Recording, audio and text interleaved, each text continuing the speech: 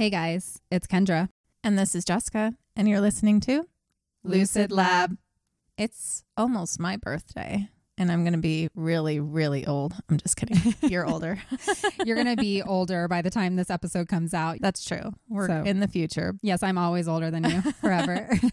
I will be 38. Getting closer to the 40. Mm-hmm. It's so weird. I feel like I just skipped 20 years of my life. It's crazy to think back, like, even 2020 feels like that was just yesterday, and it's been 4 years now. I know.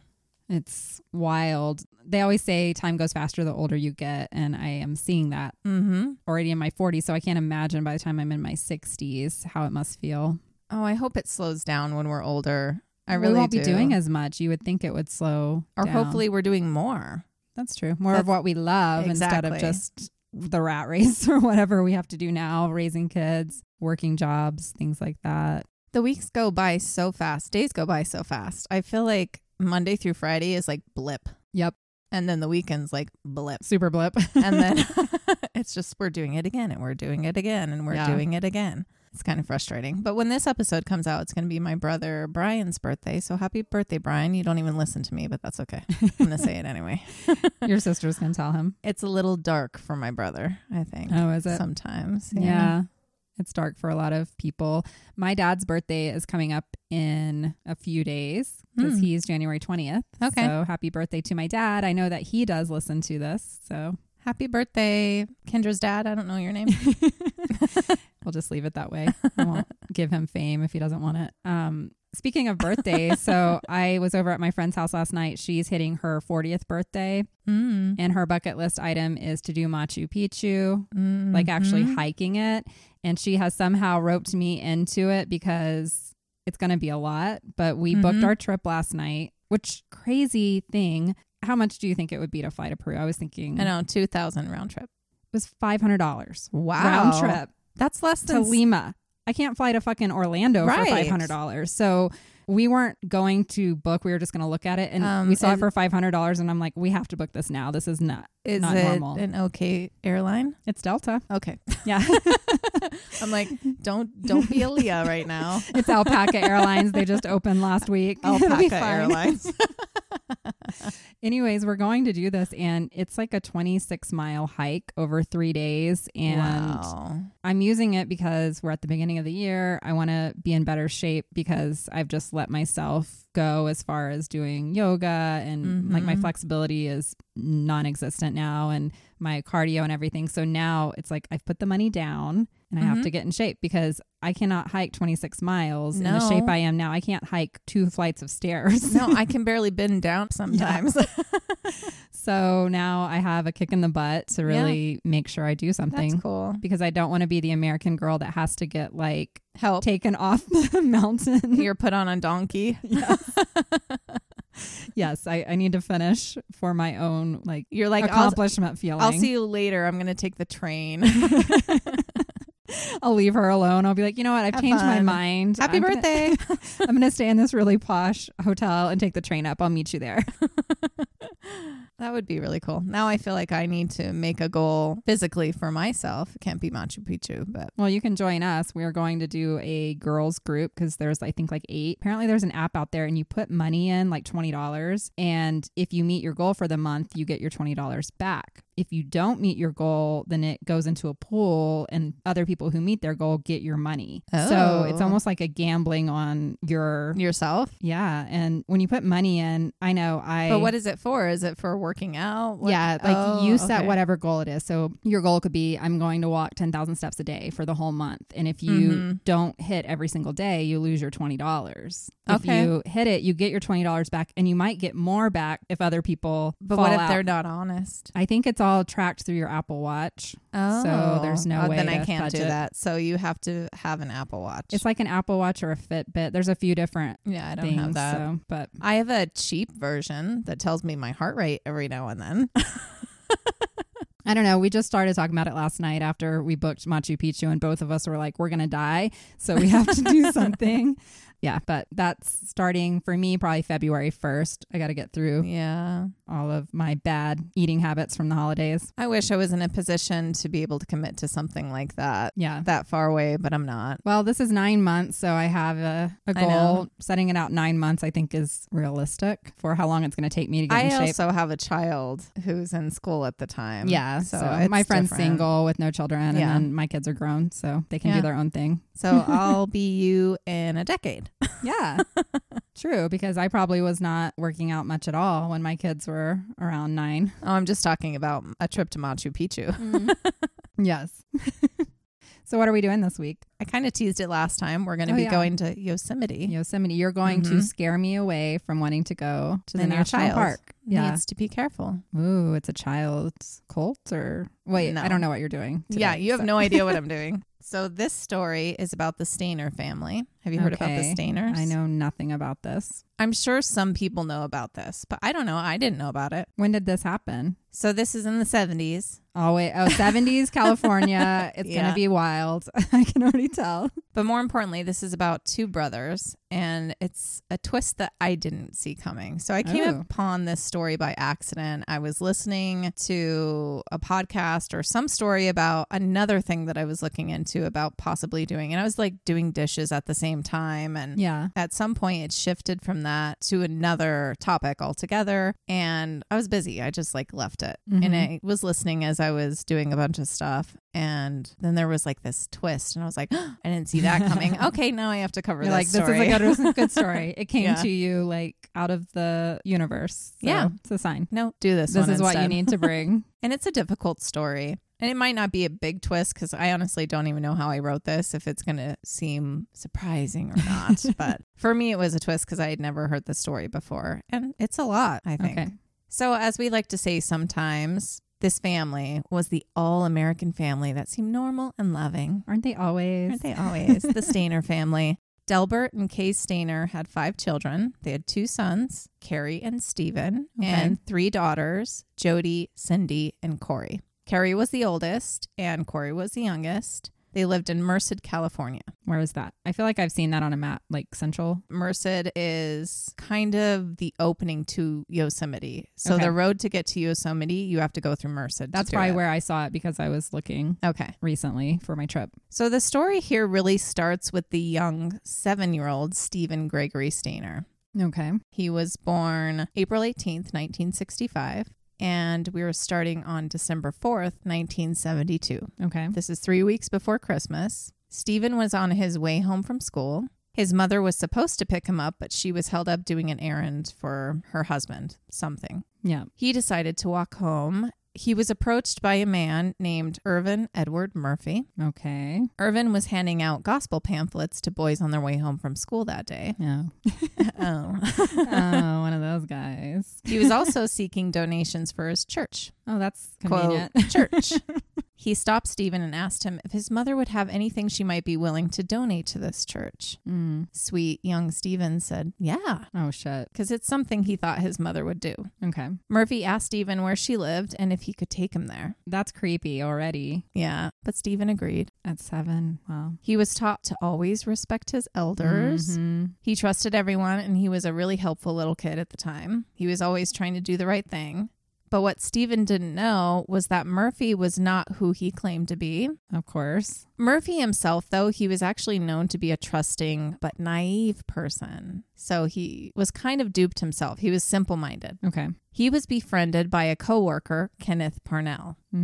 They worked together at a resort in Yosemite National Park. It is argued what their exact relationship was, but the story is that Parnell passed himself off as an aspiring minister of sorts and convinced Murphy, this guy who doesn't really know everything, that he needed a young boy so that he could, quote, raise him in a religious type deal. Whoa. So he sent Murphy out to find such a boy, and that day he decided on Stephen. Oh, and Stephen just happened to be walking home. And Stephen just happened to be a sweet, religious, innocent little boy. He thought he was doing a good thing. Just about the time Stephen agreed to take Murphy to his home for these items to donate, Parnell pulled up in a Buick. Oh, no. Sadly, he willingly got into the car with Murphy, and they drove off. But they didn't take him home, of course. No. They pretended to stop at a payphone to call his parents, but returned to the car saying that his parents said that they didn't want him back. What? Just like that.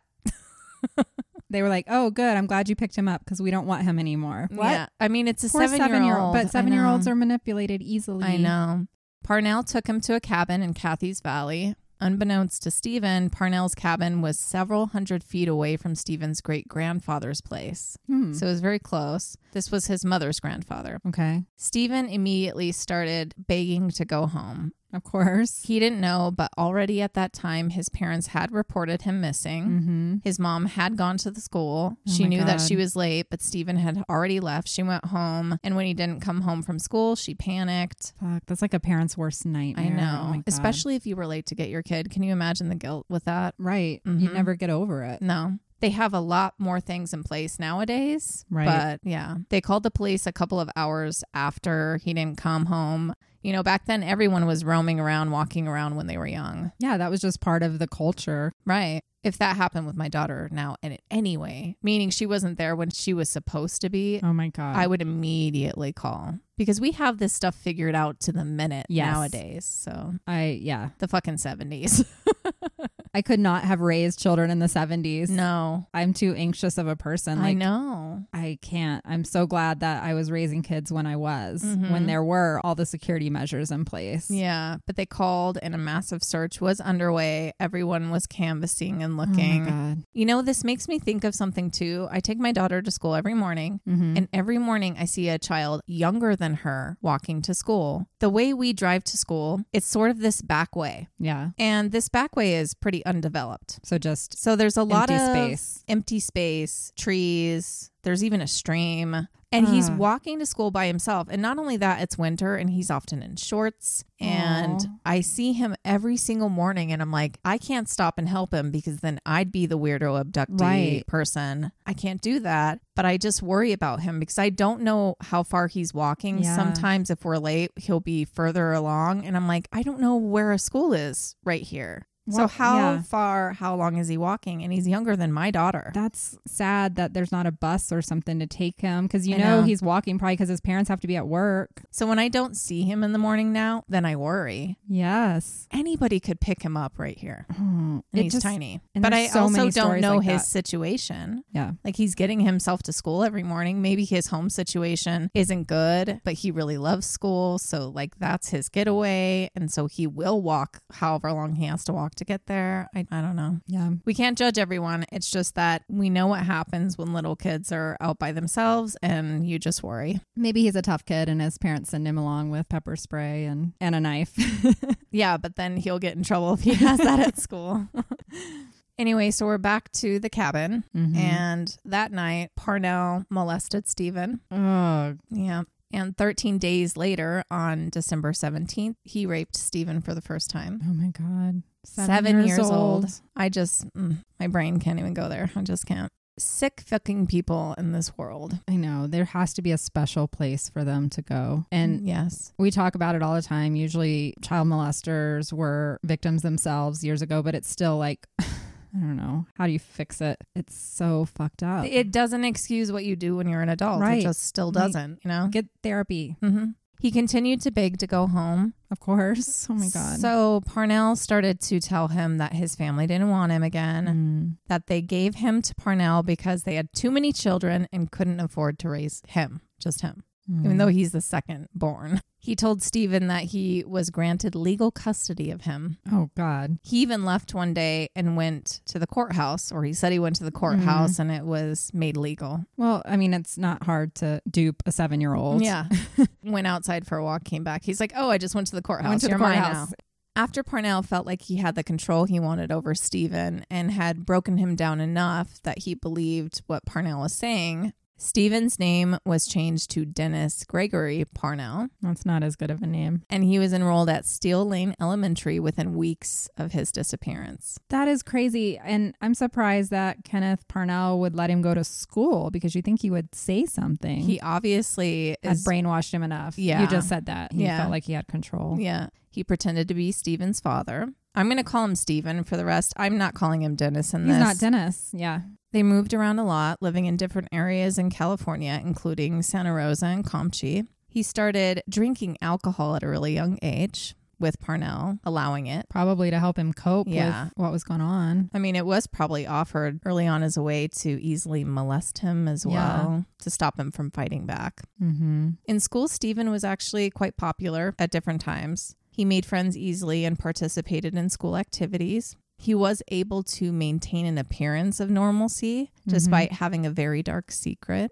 To some, he was just a normal, fun kid. He wasn't always in school, but when he was good at finding a way to fit in. Okay. Although there were signs, specifically in some areas, I think in Campeche. Like teachers noticed something or? Just people who knew him, people in the area. People were aware that he was allowed to like drive, drink, and smoke like at a really young age. A lot of people just thought he was spoiled in that way. Some were concerned. The kids in the area knew him to be a bit disheveled. Okay. He only had a few pairs of pants that he wore again and again and again. He had holes in his clothes, his socks, and his shoes. He had dirty fingernails. He had dirty ankles. They said, they were worried about him. And his friends were never allowed to go to his house. Mm-hmm. It was kind of known that you don't go to his house. And if he was ever getting picked up by somebody, he would meet them at the end of like his really long driveway. Interesting. I believed he lived in a trailer home at the time. What did Kenneth Parnell do for? He was all like he didn't over have money. the place. Yeah.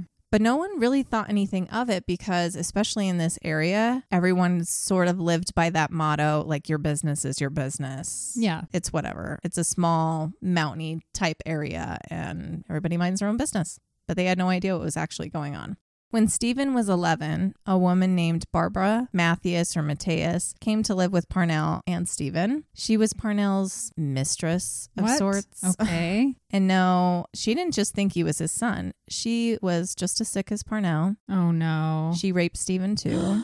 She lived with him for 18 months, and upon Parnell's request, tried to abduct another little boy, but wasn't able to. This is, wow. Yeah, she claims that she didn't know that Stephen was abducted by Parnell, but I'm sure she knew. She was knew a it monster wasn't his too. son. Yeah. Sick men and sick women. You don't hear about these sick women as much, but I know. they're out there apparently. They are, because they like the men. It's like this. Like they do it to impress the sick right. man. But it's also itching their own they've got some sick crap shit going on.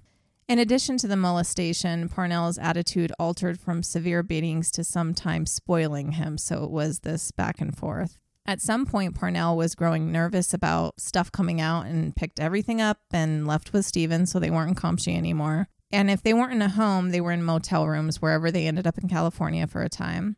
Eventually, they ended up in Point area. He started high school there. They were living in a one-room shack out in the middle of nowhere. Soon, Stephen was allowed to come and go as he pleased. It's just really a fucked up situation. Yeah. He had Stephen completely controlled without having to cage him anymore. Well, when you get him at 7 yeah, and manipulate him for years and years and years. Yep. Parnell would take odd jobs here and there, some that required him to even travel, and he would leave Stephen alone. Stephen could have escaped, but he was made to believe that no one wanted him. He had nowhere to go. He didn't even know where to go if he were to leave. So he stayed. And thankfully, while there, at some point, Stephen was given a dog. Okay, so he had a... It was a dog he loved. Yeah. It was a Manchester Terrier named Queenie. Aw. He didn't know it, but the dog was actually given to Parnell by Parnell's mother, and she didn't know about Stephen's existence. Oh my God. It became like his dog in this weird exchange, and he loved that dog. But as Stephen reached puberty, Parnell was losing sexual interest in him and tried to get him to help abduct other little boys. Oh, no. He wanted Stephen to become an accomplice. Ew. Really, to turn him into a version of himself and just continue this horrible cycle of sickness. It is also thought that as he grew up, Stephen's size, he just wasn't able to do anything with that anymore. Now, Stephen really, if he wanted to, could fight back. He was like a man size now. Yeah. But no attempts with Stephen trying to help were successful. Stephen was 14 years old at this point. He had been with Parnell for 7 years. Unfortunately, though, Parnell, along with one of Stephen's friends from school, I didn't really get the background to how this came to be, a boy named Randall Sean Poorman. With Parnell, they kidnapped a 5-year-old boy. Oh my God. He was obviously skilled in convincing people to help him or be part of something. He promised Poorman drugs and money for helping him. Okay.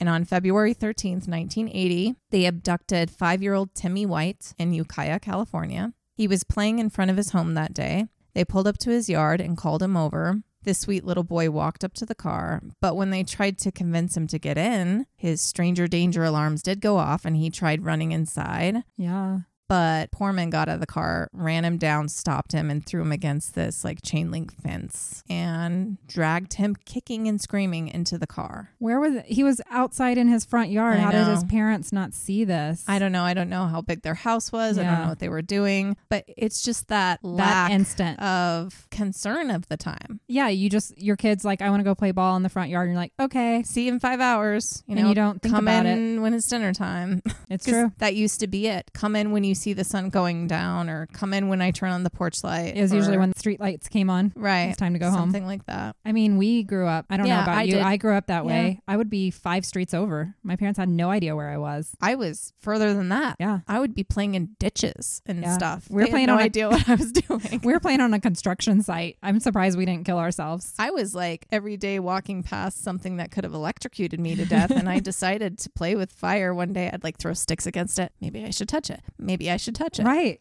We were feral cats. We were.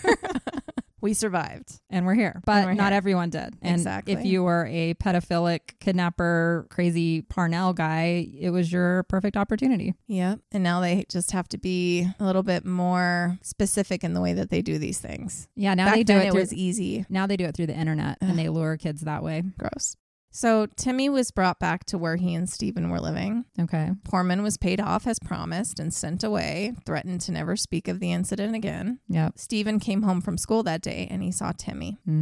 Parnell told Stephen, "Happy Valentine's Day. This is your new little brother." Valentine's Day? Yeah. Well, he didn't want a brother, and he knows what's going to happen to that little kid. Exactly. Parnell immediately started to try and groom Timmy and quickly changed his name to Tommy. Timmy had blonde hair and he dyed it brown. Mm-hmm. And from that point, Timmy was now his younger son and brother to Stephen. Timmy immediately took to Stephen, though, of course. I mean, here's this other kid and it's strange and he doesn't know what's happening to him. And Stephen took to him, and Stephen knew that he had to do something. Immediately, that's when he knew he had no choice. Like, he had to help this child. I wasn't going to save myself, but now I have to. Stephen decided to act after witnessing Timmy's yearning for his family, because it didn't stop. And he didn't want him to endure the sexual abuse that he did. Good for him. So he made a promise to himself to get the little boy back to his parents, and it didn't take him that long to figure it out. Only 16 days after Timmy was captured on March 1st, 1980, while Parnell was working a night security job, Stephen escaped with Timmy. Good. It was at night. It was raining and it was windy, and they had to walk a long while because Parnell had them living in the backcountry. In the middle of nowhere where you can do things. Yeah. They tried running for a while. Several cars passed and didn't stop, but they came upon a truck on the road that agreed to take them into town to Ukiah. Okay. Thankfully, not a bad man. Right. You never know when you get in a truck. Unfortunately, Timmy didn't know his address. He was too young and he didn't know how to get home, but he did know sort of where his babysitter lived and was able to direct them there. So they drove there. She wasn't home. Oh. So they went to a payphone to look up an address for the police station, and they went to the Ukiah police station. At first, Stayner was not going to go in with Timmy. Like, he got there and he instructed Timmy, like, go in, just go in, walk in, tell the police who you are. He was a missing boy and they were actively looking for him. Oh, well, that's good. So, but poor little Timmy, he got scared. Like, he ran up to the door and didn't want to. He's still a little boy. Yeah. And he ran back to Stephen. But there was a cop or someone who witnessed this from the inside and was like, what's going on? And so they went out and approached them. And so they both went inside. And this is when Stephen told the cops, famously, "I know my first name is Stephen." Okay. That's going to come up later. But he actually said it in this written statement. "I'm 14 years of age. I don't know my birth date, but I use April 18th, 1965. I know my first name is Stephen. I'm pretty sure my last name is Stayner. And if I have a middle name, I don't know it." Okay. The cops originally considered him a delinquent because he's older now. Yeah. But they did go about this exhaustive search of missing child posters to confirm that he was a missing child. And Good. They did find him. Yep. So I'm going to stop there for a moment. Stephen and Timmy are away from him. Good. They're safe for now. I'll talk about what happened after this. But what about Stephen's family? So we talked a little bit. We don't know much about them, what they have been up to for 7 years that he's been missing. So just a little snippet here. At the time Stephen was taken, Delbert, his father, served as a mechanic at a peach can factory. Okay. He went by Del to those who knew him. Kay was a stay-at-home mom. Kay was characterized by many as cold and distant, which I'll come to later.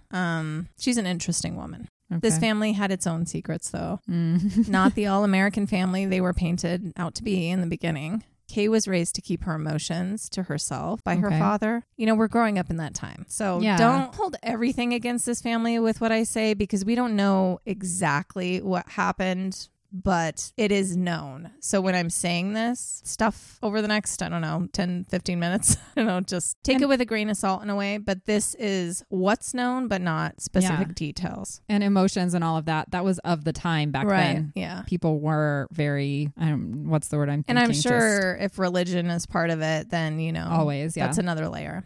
But her father didn't want her coming off as crazy like her mother. Kay and Delbert raised their children the same way. There wasn't an ounce of sentimental touch. They had no warmth for their children in that way. Okay. She was molested as a child. I'm not positive who assaulted her, but I assume her father, because she tried to keep her father away from her daughters whenever he stayed with them. Makes sense. Yep. But sadly, they were still unsafe, as it has been reported later in life by his own daughters that Delbert continued this cycle of parental molestation. Damn. Why? I know. But I guess she's probably attracted to someone similar to her father. That's like hard. There's so much of that kind of psychological. I know. It just sucks that these babies are not safe from their own parents. I just hate it so much. Yeah, we talked about it with John Bonet, and it's like, it's so prevalent. We all want to pretend like it's not. It's so fucking prevalent. I mean, just taking my daughter into school, sometimes I can't help and look at the crowd of all these little children and be like, how many? What is it? Like 1 in 7 or so? Well, 1 in 4 girls is molested by somebody. That doesn't make me feel good. Oh my God. Before age of 18. Yeah. I mean, I can believe that, especially into the teenage years, but it's the little ones right now.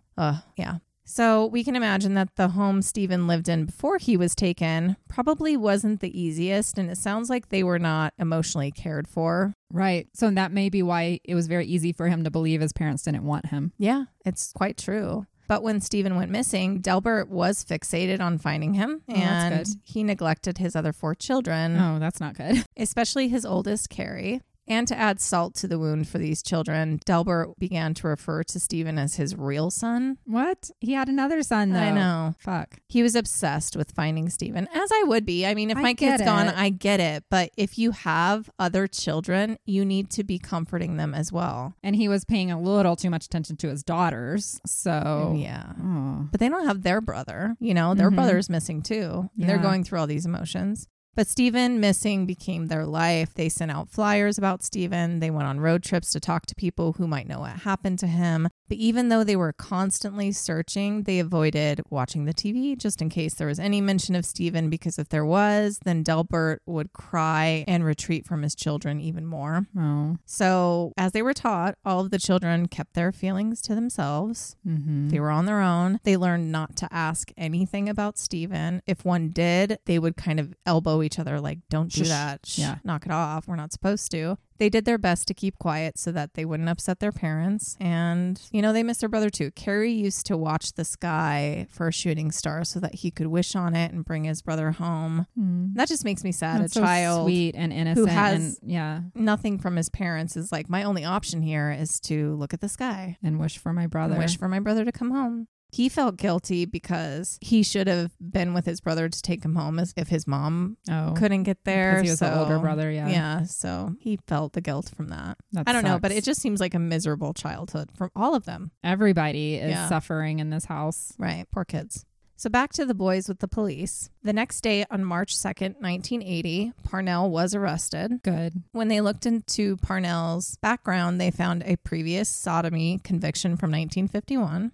So who is this bastard? Yeah. Kenneth Eugene Parnell was born September 26, 1931 in Amarillo, Texas. He was born during the region's Dust Bowl era during the Great Depression. His father abandoned them when Parnell was 6 years old, and later in life he moved with his mother, 2 half-sisters, and a half-brother to Bakersfield, California. Okay. Bakersfield. I've been there. I have not. Nothing to be excited about. I'll just say that. It's better than Amarillo, Texas. I can guarantee that. I don't know. Let's compare. Anybody been to both? Let me know.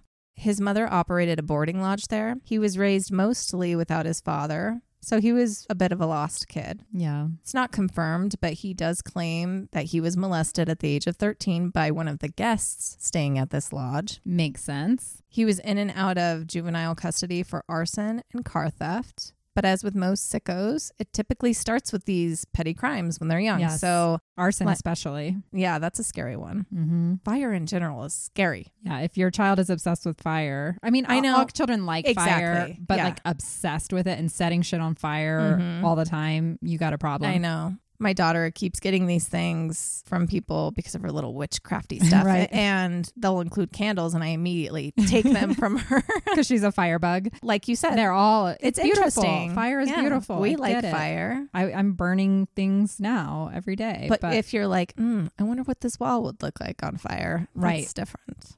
But in 1949, he married 15-year-old Patsy Jo Dorton. 15? Damn. I couldn't find their marriage date, but that would have made him 17 or 18 at the time. So it's not a huge difference. That was of the time again. Yeah. At the age of 19, in March of 1951, Parnell was arrested for raping a little boy. Oh, no. He impersonated a police officer. He bought a deputy sheriff's badge at an Army-Navy surplus store. He was sentenced to 4 years in prison. Good. He escaped at one point, but was recaptured. Okay. You could also escape more Easier easily back then. Yeah, didn't Ted Bundy get out like 2 or 3 times? It's ridiculous. When questioned why he kidnapped and molested that boy, which is stupid, why do you do this? Because I'm fucked up. Like, why does anybody do that? But he said at the time his wife was pregnant and he needed an outlet. So it becomes a boy instead of having an affair with another woman. Go hire a hooker, like do a normal, like what the actual adult man would do if you're that desperate for sex. Or you know what? You have a hand. Fucking masturbate, dude. Well, and I'm so fucking tired of men, whiny men, when their wives are pregnant. I know. They're growing an actual child in their body. Like, think about this. We're incubators. Right. There's babies growing. Yes. You're a fucking baby at that. You know, it's the man I know. And so many women get cheated on as pregnant women. I know. Because they're like, well, I've got needs. And it's like, what are you? Do you have no self-control? You've got needs? Well, then jack off. Like, I've got needs too that you're not meeting, dude. And it's not rub sexual. my fucking feet. Exactly. It's taking care of me, not going out and cheating on me because you have to get off every day or you go crazy. Like, what are they? They are like Neanderthals. It's gross. His daughter was born later that year. A daughter. It's probably honestly better than a son. He probably would have molested his son. I know. But he and Patsy Jo divorced in 1957. I wonder why. I mean, could you imagine being married to a man that was arrested for raping a child? I'd be like, you're never touching me again. Yep. And I don't want to talk to you ever again in my life. Instantaneously. Sorry. We're done. And I hope you're in prison forever. You're not and that who I thought you were. Goodbye. Yeah. I want you to rot in a prison cell forever and stay away from kids. But he's good at manipulating and being fake and all that. So he married again that same year. Oh my God. Got her pregnant. And he had another daughter. Again, not a little boy. I wonder if he was trying to have a boy. Like, well, maybe there's a reason why he didn't. The universe was like, no. No, you don't get a little boy. No. Because then that'll be the real perpetual cycle happening. Yes. Oh my God. Nearly a decade after the sodomy charge, he was convicted of armed robbery in Utah. His second wife divorced him then. Yeah. He said that he married a third time in 1968, but I couldn't find record of that marriage. That's because that woman's embarrassed and she doesn't want us to know. Overall, he had 3 children, so I'm guessing that the third was this mystery woman. Okay. Either way, he either left or abandoned his family because by the time he found Stephen, he was alone. Yeah. So I don't know what happened with the third one. And how old was he when he picked up Stephen? Did you ever say? I don't remember. He would have been about 41, I think. Midlife crisis. Although he's been having crisis for a while. He's messed up. I didn't want to spend too much time on him, but that was his life leading up to this. Going back to the boys again, at first, Stephen did not mention any sexual assault by Parnell. He was embarrassed. And he's older now. Yeah. Like he's been going through it for 7 years. He's probably come to terms with it in a lot of different ways. But he knows it wasn't right. That's why he saved the other child. Exactly. In fact, he was asked on camera, like, if he was ever touched or anything had happened. And Stephen would flat out say, no, like, none of that happened. For a while, people thought that Parnell, when he was arrested, was just a messed up guy who wanted sons. And this was his way of getting that. People actually thought that back then when he was initially arrested. Poor guy. He just wanted kids. But he'd already been arrested for raping a child. Nobody knew that yet. Oh, because those things weren't out. Okay. But sweet Timmy was so tiny. He is so tiny. I watched an interview with him and someone was like trying to ask him questions about what happened. Just imagine this tiny little 5-year-old just kind of looking up at this guy interviewing him with his mouth kind of gaped open and being like, you know, like kind of smiling like he's on camera. Right. He was a little nervous. He had the silly little smile on his face and just staring up at this guy who was talking to him. And just every time he would give a yes or a no, like with these big nods. He kept his innocence. So that's how you know. Good. Thankfully, nothing really bad happened to him. Stephen saved him before. Stephen saved him. It might have happened sooner if it was just Timmy with him. But I think having the presence of the 2 boys in the home. Yes. It took longer. Like he knew he would have to groom him in a different way than maybe he did Stephen. Yeah. Because it wasn't just the 2 of them.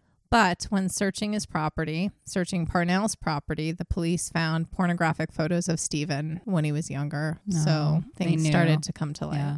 In 1981, Parnell was tried and convicted for kidnapping Timmy and Stephen. They were 2 separate trials. He was sentenced to 7 years for abducting Timmy. Okay. Everyone thought for sure that he would get life or at least a lot more for what he did to Stephen. Yes. Stephen testified and was very nervous. He didn't want to testify or see Parnell. Right. Stephen tried to stay void of emotion and just answered the questions.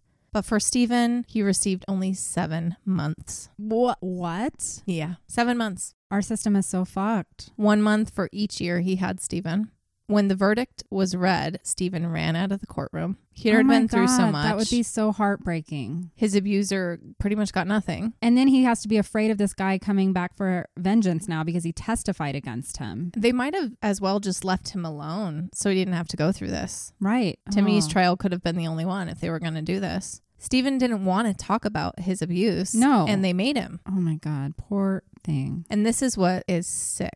Parnell claimed to have raped Stephen more than 4,000 times. Oh my God. While he had him. Do the math on that. 4,000 times in 7 years. That's 7 years. That's more than once a day the entire time he had with him. And some of these times he was traveling. Remember? He wasn't even home. He was making up for lost time when he came home. Mm-hmm. This is like the Ariel Castro thing. You don't even understand how men are capable just keep going. Of this. Yeah. And this poor kid tried to act like a normal kid to everybody else. And this is what he was dealing with at home in this one room shack in the middle of nowhere. That's like all he was doing with him when he was home then. But they didn't charge Parnell with sexually assaulting Stephen at all. Why? What? Because these offenses happened in another county. Oh, fuck. And because the majority of his assaults were outside the statute of limitations. They charged the maximum for Timmy and considered his sentence for that when coming up with the time that he would have to serve for Stephen. That's so messed up. 7 months? That's like what you get for having like a little bit of marijuana in your car or something. Like this guy kidnapped a child and kept them in his house for 7 fucking years. Mm-hmm. He's a threat to society because the whole point of punishment is to put people away who are a threat to society. And that is not fitting the crime. This guy's a threat to society. So 7 months is not going to reform him. It's not even close to what the sentence should be. But thankfully, like we said, Timmy, we believe, was not sexually assaulted. And if you saw his interview, you would agree. Because I think he would have been much more reserved. Like, as a 5-year-old especially. Right, exactly. And he was kind of giggling and he's like, people are asking me questions. This is weird. And he wasn't at his house very long. No, and this is all thanks to Stephen. But still, it's just insane. Almost as if Stephen's older age was brought into it. Which like was he was annoying. Consenting to exactly. It? Fuck off. That's right. You know that was part of it. Yeah. It's just ridiculous. And also because of how Stephen was talking. They were like, well, obviously it was fine. It didn't mess him said up. Something, you know? This is, people sitting on a jury that don't know enough about sexual crimes. That and just their weird rules. But I think he should have at least gotten 7 years. Yeah. The exact same amount that he had to go through. 7 years should have been the minimum. Right. It makes no sense. And this was his third convicted kidnapping case. Like, this guy's going to keep doing it. He's going to do it again. Right. And you're giving him 7 years and 7 months, which he's not going to do all of. No, because he'll get out for parole, because it sounds like he's a very good gaslighter. Poor guy. He just wanted kids. I just wanted to have kids. That's all. I mean, I touch them sometimes. He had pictures. Like, they had proof. They had physical proof. Oh, with the he was pictures. just naked all the time. I was just taking pictures of him. We're just He's just a little hippies. boy. Yeah. He just got out of the bathtub. But what about the other people that we know helped him? So we Okay. have a couple here. Murphy, the man who convinced Stephen to get in the car in the first place. Yeah. He was convicted to 5 years, but served only 2. He got 5 years for just... See, he's getting more. That's what I'm saying. This than is... the captor. Our justice system is so fucked. And this is a man that everybody agrees was kind of simple. Right. He was manipulated, probably offered money or drugs or whatever. I think in the beginning, he believed The whole religious story, Right. I want a boy, Right. for good reasons, not nefarious. And I'm sure it took some time. It was more about, hey, this is what I'm doing. This is good work. And Right. then at the last second was like, what? I need a little boy to make this come to light. And he's like, That seems weird. okay, but I'll help you. Poorman, the younger kid who helped him kidnap Timmy, he was convicted as well, but I'm not sure of how long. The woman, Barbara Mateus, Oh, yeah. was never charged, of course. Murphy and Poorman both claimed that they had no idea that this would lead to sexual assaults. I don't believe that. Grown men don't steal little boys to raise them. No, Come on. Any man wanting a child for any reason like that, I just don't believe it. For a sick purpose. But Stephen did say that he remembered Murphy kindly, and he felt that he was himself a victim of manipulation. That's how he remembers Murphy. Okay. So Murphy had nothing to do with any of the sick stuff after that. He was with Parnell and Stephen the first week of his captivity, but didn't see anything. And Stephen just remembers him being really kind. Okay. But what happened with Stephen? So he's with the police. Mm-hmm. They found out who he was. He should have just gone home. Right. Right. But Stephen was interviewed on TV before he saw his family again. So this is a really weird situation. Yeah. Because these were 2 abducted children. And they're like coming putting back. cameras in their face. Weird, right? They were actually reunited in front of cameras. That's so that weird was too. also weird. Yeah. Most kidnapping cases that end in the child being brought back, they're not publicized in this way. Yet for whatever reason, Stephen and Timmy's cases were. Mm-hmm. The reunion was emotional for everyone, as it would be. It's been 7 years for Stephen. He was meeting his siblings again, too, and they've all grown up. His younger sister was 4 when he was taken, and now she's this big kid. Right. And he's like, oh, who are you? He hasn't seen them. He was 14, and on camera, he was pretty shy and calm, but almost assertive. But he did have Queenie. He did not leave her behind, the little puppy. She came with them when they escaped. So that's a lot. He's carrying this little kid. Dog. He has a dog. He did a lot that day. He's like, I'm not leaving my pup. No, she didn't do anything. No. For all you know, Parnell could have Hurt the dog as vengeance or whatever. Mm-hmm. After this, he did multiple interviews, and they followed him even into high school on his first day. Like, leave him alone, guys. Much. He has nothing else to tell you guys about, right? But life back with his parents was not easy. Mm. It wasn't as loving as a return as you'd hope for. On camera, yeah, they loved him. They missed him. It was emotional. Mm-hmm. With Parnell, though, even with the molestation, he had this level of freedom. Oh, yeah. He could smoke, drink, pretty much do anything that he wanted. Right. And at home, he did have trouble adjusting. It was this strict, structured household. He left a 7-year-old boy and he returned almost a grown man. Right. And they can't adjust to that either, the parents. Right. And with 7 years of experience, it made him a man, very young. Yeah. But they treat him like a child. Mm-hmm. They weren't, especially his father, was not adjusting to the fact that he had grown up. Right. In an interview after he had been home for a little while, he actually said, after they stopped trying to teach me the fundamentals all over again, it got better. Okay. But why doesn't my dad hug me anymore? Everything has changed. Sometimes I blame myself. I don't know sometimes if I should have come home. Oh, wow. Would it have been better off if I didn't? But it was also all of these interviews that added to his stress. Yeah. And his family's lives. Like they stressed the entire family out. Yes. It was nonstop.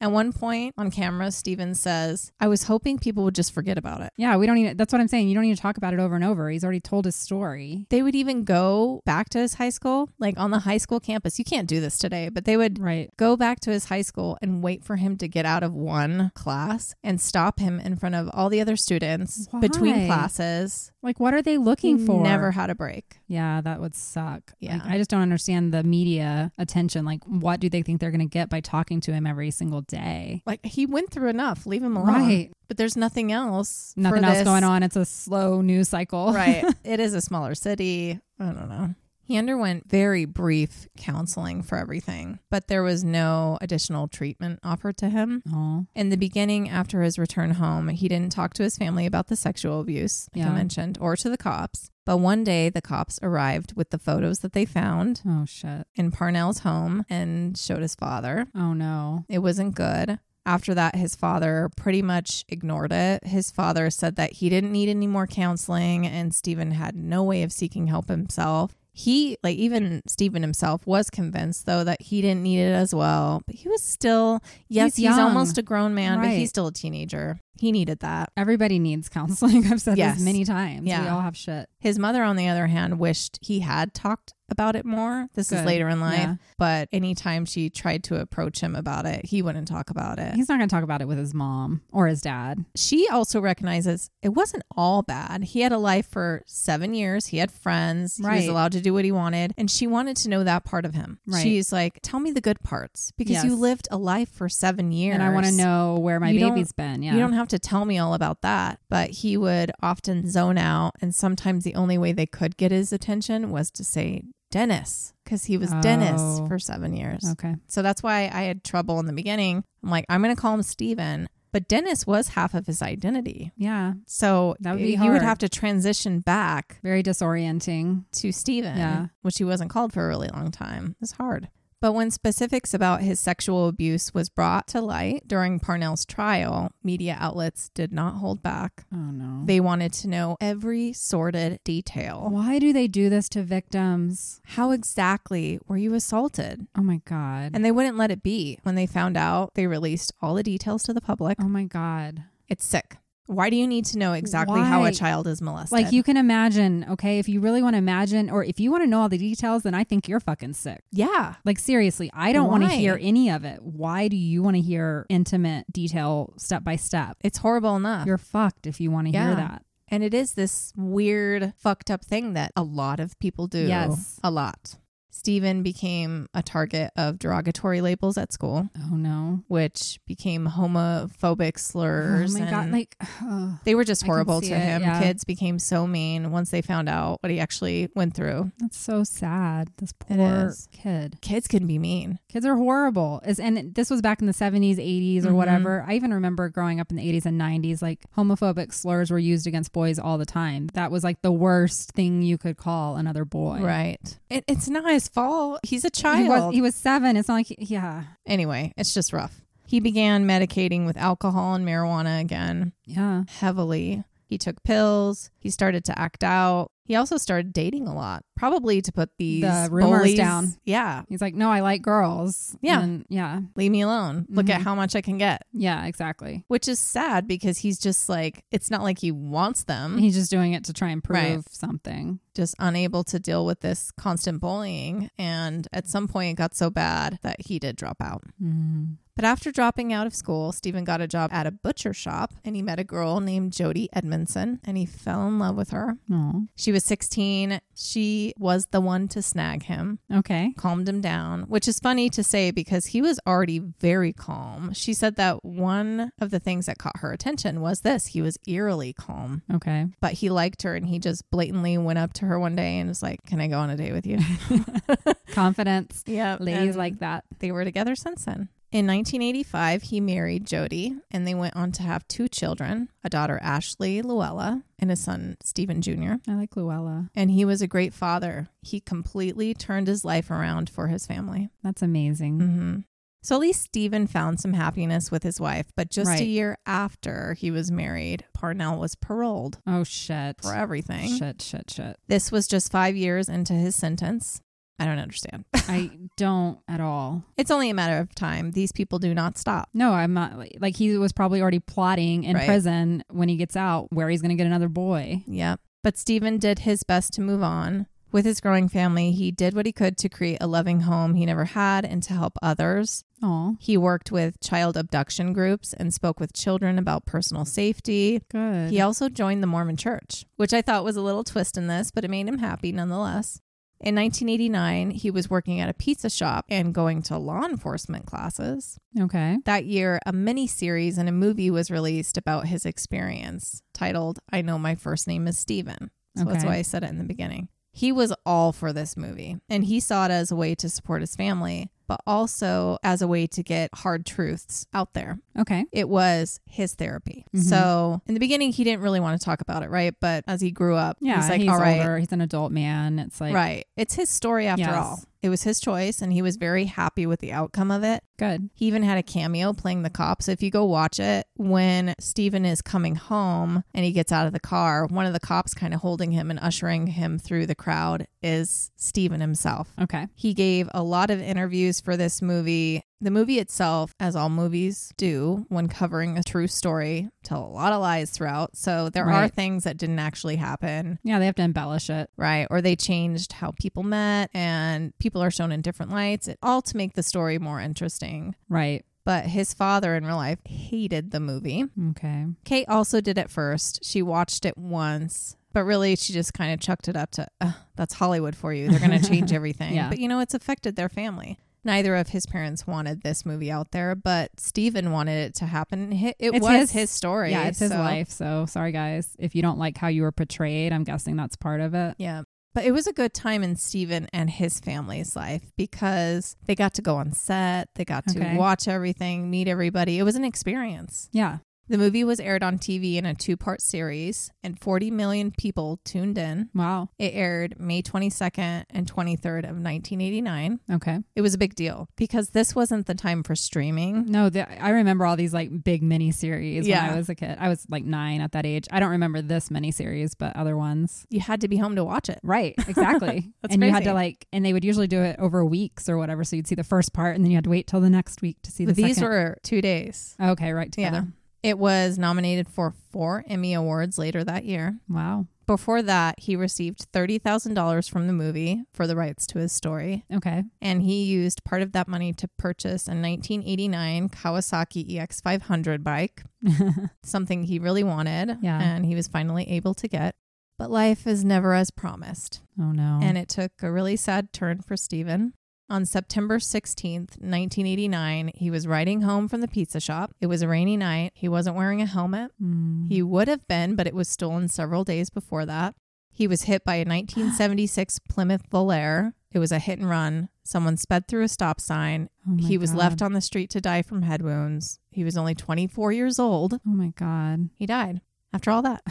Such a tragic life. He was so young. This poor child, man. Wow. To make it even more tragic, his little sister Corey saw him. She didn't know it at the time, but she was on her way to work and she saw the whole accident. Oh my God. And found out later that it was him and he died on the scene. They lost him again. Yeah. His poor family, regardless of his everything wife that happened. And daughter. Yeah. His kids were still so young. They were only 1 and 3 years old. Oh my God.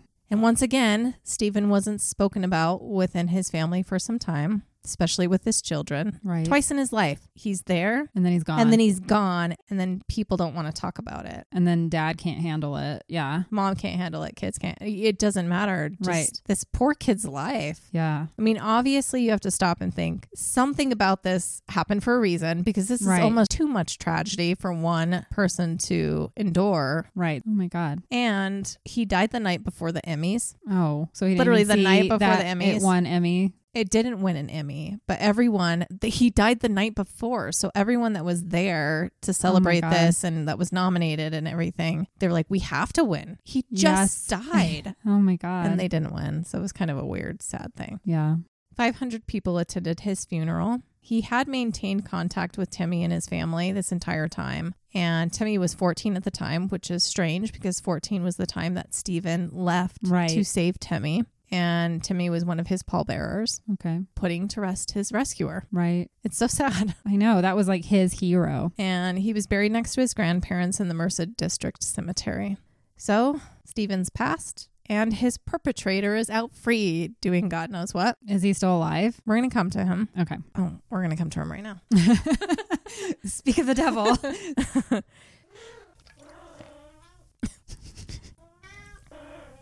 Just in case you can hear my kitty coming through, she is meowing and purring and doing all the things she can to get my attention right now. So if you hear her come through as a... There she is. But I'm trying to get this done, Saphira. Stop. Shh. I love you. Goodbye. It was just a matter of time before he did something. So in 2003, he was 71 years old. And he still wasn't stopping. Never stops. Ew. At the time, he was suffering from diabetes and emphysema. He had a stroke the year before, and he was under 24-hour-a-day nursing care at his apartment in Berkeley, California. And he's still going to find a way? That did not stop him. What the fuck? He tried using his manipulation one more time. He tried coercing his caregiver's sister, Diane Stephen, into helping him buy a 4-year-old. Buy? Yes. For It's $500. scary that there's a place to buy them. Okay. And this is 2003. Diane, even though she was unaware of his past, immediately reported him. Good. Good for you, Diane. She cooperated with police in setting up this sting operation that led to his arrest. She testified that Parnell requested a little boy with, quote, a clean rectum. Oh my God. He paid $100 for a fake birth certificate and had $400 ready to go to pay the person who would help him complete the transaction for receiving the child. The sting was set up for January 3rd, 2003.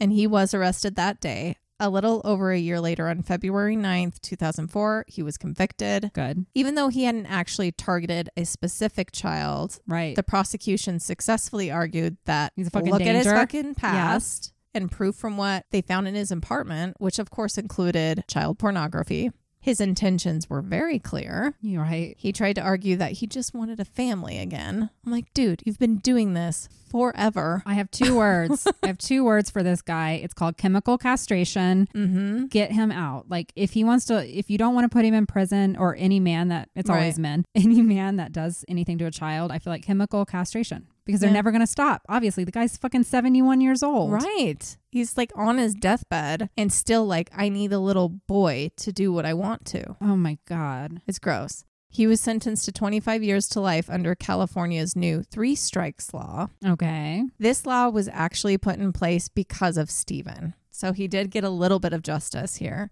Stephen's case and the coverage that it had prompted California lawmakers to change state laws to allow consecutive prison terms in similar abduction cases. Good. So even though he didn't serve the time for what he did to Stephen, a law was changed. And because of Stephen, now he's finally being given the sentence that he should have had a long time ago. But it required catching him again. That's what sucks. And what happened between the time he got out and he was 71 years old? There's probably other stuff we don't even know about. How do we know? Right. That's like 20 years. Yes. And obviously he wasn't ever going to stop. I'm sure there's other victims, unfortunately. Yeah. Parnell remained incarcerated until his death 5 years later. Okay. He died January 21st, 2008 at the age of 76. Good riddance. It does piss me off because he got to live a really long life. Right. And Stephen died very young. After everything he went through, he was only 24 years old. Stephen lived this tragic, just one thing after another kind of life. Yeah. And this piece of shit gets to live like he did. And he wasn't murdered. He died of natural causes. Yeah. Just old age. Damn. So that's it. I'm just kidding. We're not even close to being fucking done. It's not it? That's not it. Oh, God. Because tragedy continues. Oh, thanks. Keep bringing it to this nice light tale.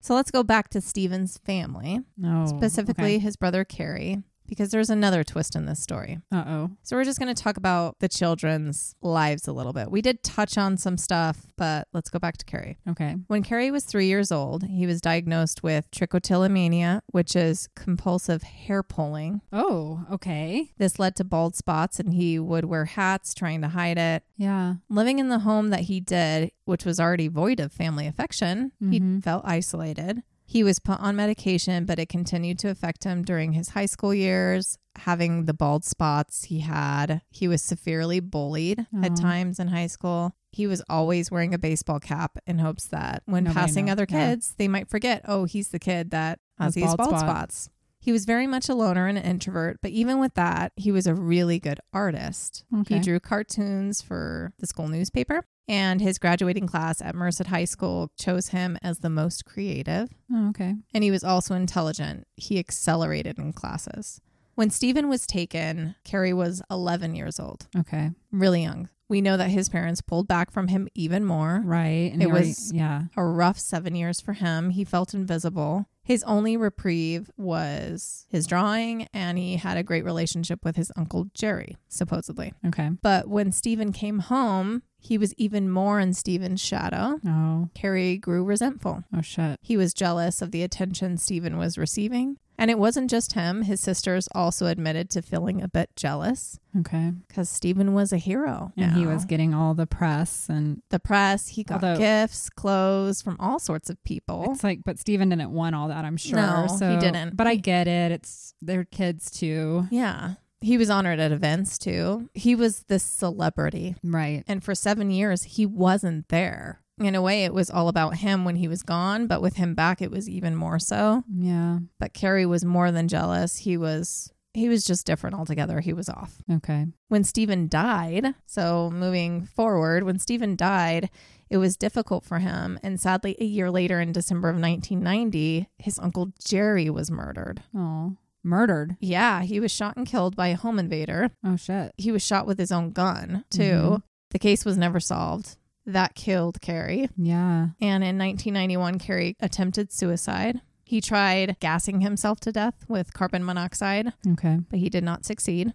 Several years later, in 1995, he was admitted to a mental institution after a nervous breakdown. He left after only a few hours of treatment, though. Well, that didn't fix anything. Nobody in this family is getting any help. Let's just put it that way. Like the whole family needs to be checked into a therapeutic hospital for like a month. Every single one of them. The girls, everybody needs help. Everybody's fucked. They lost a family member for 7 years. He came back. It was fucked up then. And then he tragically dies. It's fucked up. All of it's fucked up. How do you process that? People need help. So he was not okay. Mm-hmm. Because what no one knew is Carrie himself was harboring a very deep secret. Oh, no. From a very young age, before Stephen was even taken, a young 6 or 7 year old Carrie had horrific fantasies. Uh-oh. He fantasized about abducting and murdering women. Oh, shit. From his own mouth, he said this. How a child so young thinks about things like this is a mind fuck. That's so scary that it starts that young. I know, but he claims it to be true. The abduction of his brother surely added to this rage inside of him, but it did not start it. Okay. We can't know when he learned of sex, beatings, or just in general that, oh, you can treat another human being this way. I mean, he may have seen his dad hurting his sisters. I don't know. We don't know what happened in that home. Some fucked up stuff. But somehow he came to have fantasies about this, about even women being gang raped. He was aware of some of this. And how were they? This was well before he was a teenager. And how in the 70s he's having these fantasies before it's all over the internet now? Like you can look at this stuff. Like for him to have that, like what would have fed that? He had to. I don't know. You think you would have had to see something, or is it just something that some men are born with this innate interest? Yeah. It continued. At one point, one of his sisters had a friend staying the night and he exposed himself to her. Oh, no. That's also a weird thing. It's like, ooh, look at my little thing. I'm like, why? I feel like this is a sign. This happens more than you think. It does. And what are they doing now, those people? Because this seems to be one of the ingredients. It's like a starting point. To show yourself to people. It's like, we talked about that with, what's his name? I-5 Killer. And it's just this shock. They want that shock value from the girl. Mm-hmm. The signs were there, but with his parents so emotionally distant, who would have noticed? And after graduating from high school, he worked as a window installer. Okay. He supposedly fantasized about ramming a truck into the glass company he worked for and killing everyone and setting it on fire. I mean, normal things. I mean, he was troubled from the very beginning. Yeah. In 1997, he was arrested for possession of marijuana and methamphetamines. The charges were dropped. I'm not a proponent of arresting people for marijuana. No. But meth, maybe, yeah. They should have, though. Meth's a big deal. Meth, but still, people can get, sucked into that. That doesn't mean they're bad people. True. But this guy actually was a bad person. That's what I'm saying. I wish they had. He had odd jobs for a while before he was hired as a handyman for the Cedar Lodge Motel in El Portal, California in 1997. Oh no, now he is going to have opportunity. This motel was just outside of the Highway 140 entrance to Yosemite National Park. Oh shit, don't stay there. It was during his time at this motel that things went very wrong. In February of 1999, 3 tourists staying at the motel went missing. Oh no. This was 42-year-old Carol Sund. Oh, that's like my age. Oh, her shit. 15-year-old daughter, Juliana, or Julie Sund. That's like close to my kid's age. That's me. This is you right now. We're talking about you and your going kid. To Yosemite. Okay. And a foreign Argentina exchange student / family friend that was with them, 16-year-old Silvina Peloso. Oh my God. They were there to visit different colleges and go to Yosemite, probably. Go to Yosemite, enjoy the national park. Carrie Stayner, as we know, had this troubled life. There was no doubt about that, but in his adulthood, he became a literal monster. A serial killer. On February 15th, 1999, Carrie went to the motel room of Carol, Julie, and Silvina. And he was a maintenance guy, right? So he had keys. Yes. Room 509. He claimed that there was a plumbing issue that he needed to fix, a leak that was coming from the upstairs room. Being that he was with the motel, they didn't think anything of it and let him in. Yeah. But the truth was, he was laid off for the winter off season, and he was currently actually not working at the time. When he was let in and the door closed, he pulled out a .22 caliber pistol. Oh. He claimed that he was there to rob them. Okay. He bound and duct taped them. He put the younger girls in the bathroom. He strangled Carol and shot her. He pulled Silvina out of the bathroom next. He raped her, strangled her, and shot her. And then he spent several hours sexually assaulting Julie before slashing her throat. Oh my God. This is Stephen's brother, okay? So... Remember Stephen? Now this is his brother. They were reported missing at first. Over a month later, on March 18th, 1999, Carol Sund and Silvina Peloso were found burned in the trunk of Carol's charred Pontiac rental car about 50 miles from the motel. Okay. They were burned beyond recognition and were only identified using dental records. Julie, Carol's daughter, was still missing. I guess after finding out that the 2 victims were found, he wanted to make sure that they found Julie too. So a week later, Carrie wrote into the police, pretending that it was more than one perpetrator responsible. Okay. At the top of the note, it said, "We had fun with this one." What? Below it was just a hand-drawn map of where they could find Julie's remains. They followed this map and found Julie near the Don Pedro Reservoir overlook. Okay. She was wrapped in a pink blanket that came from Cedar Lodge. Knowing that the 3 were staying at Cedar Lodge prior to their disappearance, the police started interviewing everyone from the motel, including Carrie. Okay. Carrie was written off, of course. Because he didn't work there at the time, right? Well, he was just off for the off season, so it's not like he was fired. Okay. And he had no previous crimes. He had nothing on his record. That's what they always, Also, most people knew him and enjoyed him. He was part of this motel family, part of the community. Okay. They had no idea that he was an actual monster. And now a serial killer. Right. And they all have to start somewhere. They don't have a record the first time they do it. He was not a suspect. And he even told them about Stephen. So he's like, oh, you know, my so brother. He got sympathy that way. Right. Yeah. And he was helpful in letting the FBI into all the rooms. Oh, such a nice guy. Such a nice guy. So he was getting away with it for now. Authorities started rounding up known rapists, murderers, attempted murderers that were on parole in the area, and actually zeroed in on 2 brothers. Okay. They told the community, all is good. Come back to Yosemite. We got the guys. I'm guessing Carrie's nudge to it being more than one person worked. Helped, yeah. But these 2 were wrongfully accused. Eventually, they were let go once they realized that it was the wrong people. But sounds like they were just arresting bad people anyway, kind of. They had something that, yeah.